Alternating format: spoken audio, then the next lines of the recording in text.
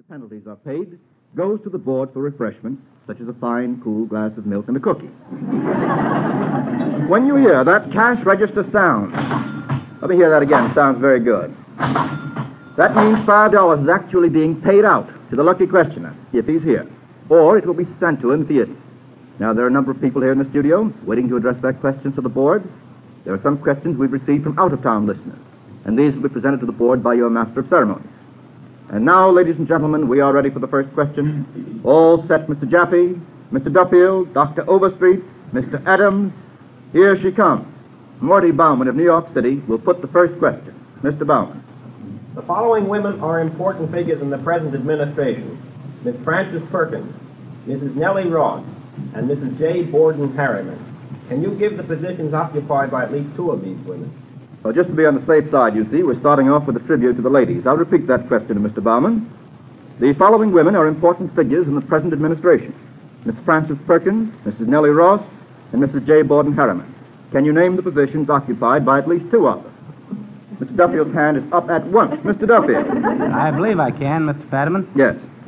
This is Nellie Taylor Ross, is director of the Mint. Madam Perkins is Secretary of Labor. And Mrs. J. Borden Harriman is chairman of the Women's Committee of the Democratic Party. Chairman of the Women's Committee of the Democratic Party, and there's a new one on me. I have her listed here as Minister to Norway. We'd better make up our minds. Uh-oh. I think she is Minister to Norway, and unless there's some evidence to the contrary, we'll have to ring up $5, which goes to Mr. Morty Bauman of New York City. And to 2 out of 3. Correct. 2 out of 3 allows us to keep the $5 for that glass of milk, Mr. Duffield. Thank you very much.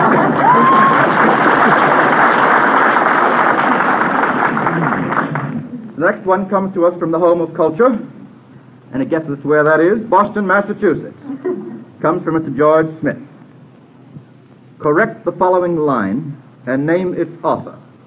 And the line is, in the spring, a young man's fancy always turns to thoughts of love. Mr. Adams. In the spring, a young man's fancy likely turns to thoughts of love. Very, very neat. Very, very neat. Can you tell us, Mr. Adams, what is the source of that remark about love? That was written by Alfred Lord Tennyson. Well, see whether you know any more about it. And do you know in what poem it appears? I think I have him there, but he saves us from losing $5 all the same. Bloxley Hall. Very good indeed.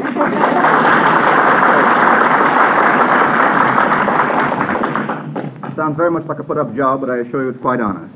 Anyone looking at Mr. Adams' face will know that he's quite honest. Now, the next question will be given to us by Mr. Maxwell Garnett of New York. Mr. Garnett.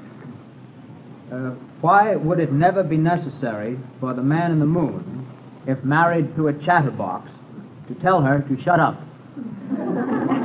That's a puzzler. I'm going to repeat it, see whether I understand it myself. Why would it never be necessary for the man in the moon, if married to a chatterbox, to tell her to shut up? Well, that happens to be an easy one. Oh, Mr. Jaffe, the scientist. There is no atmosphere on the moon, and it requires air to transmit sound waves. Therefore, she can talk from today until doomsday, and nobody will hear her. That's perfectly true. Nevertheless, I've been looking over that question, and it seems to me there's a catch in it. Because a real chatterbox on the moon ought to be able to create enough hot air of her own to allow her own atmosphere, don't you think? That's a rather weak science there, Mr. Fadiman. That's the best I can do this evening, Mr. Jaffe. The next question comes to us from Miss Vera Cerruti of New York City, and she's going to ask the question herself. Miss Cerruti. In what well-known symphony did the composer include a chord in order to awaken a sleeping audience? That's one for musicians. I'll repeat that one.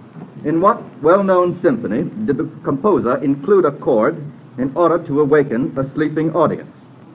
Mr. Adams. The Surprise Symphony. Well, that's a surprise answer. It's correct, too. Who wrote it? Haydn. Very good indeed. I thought you knew only batting averages, Mr. Harris. I know all. You know all.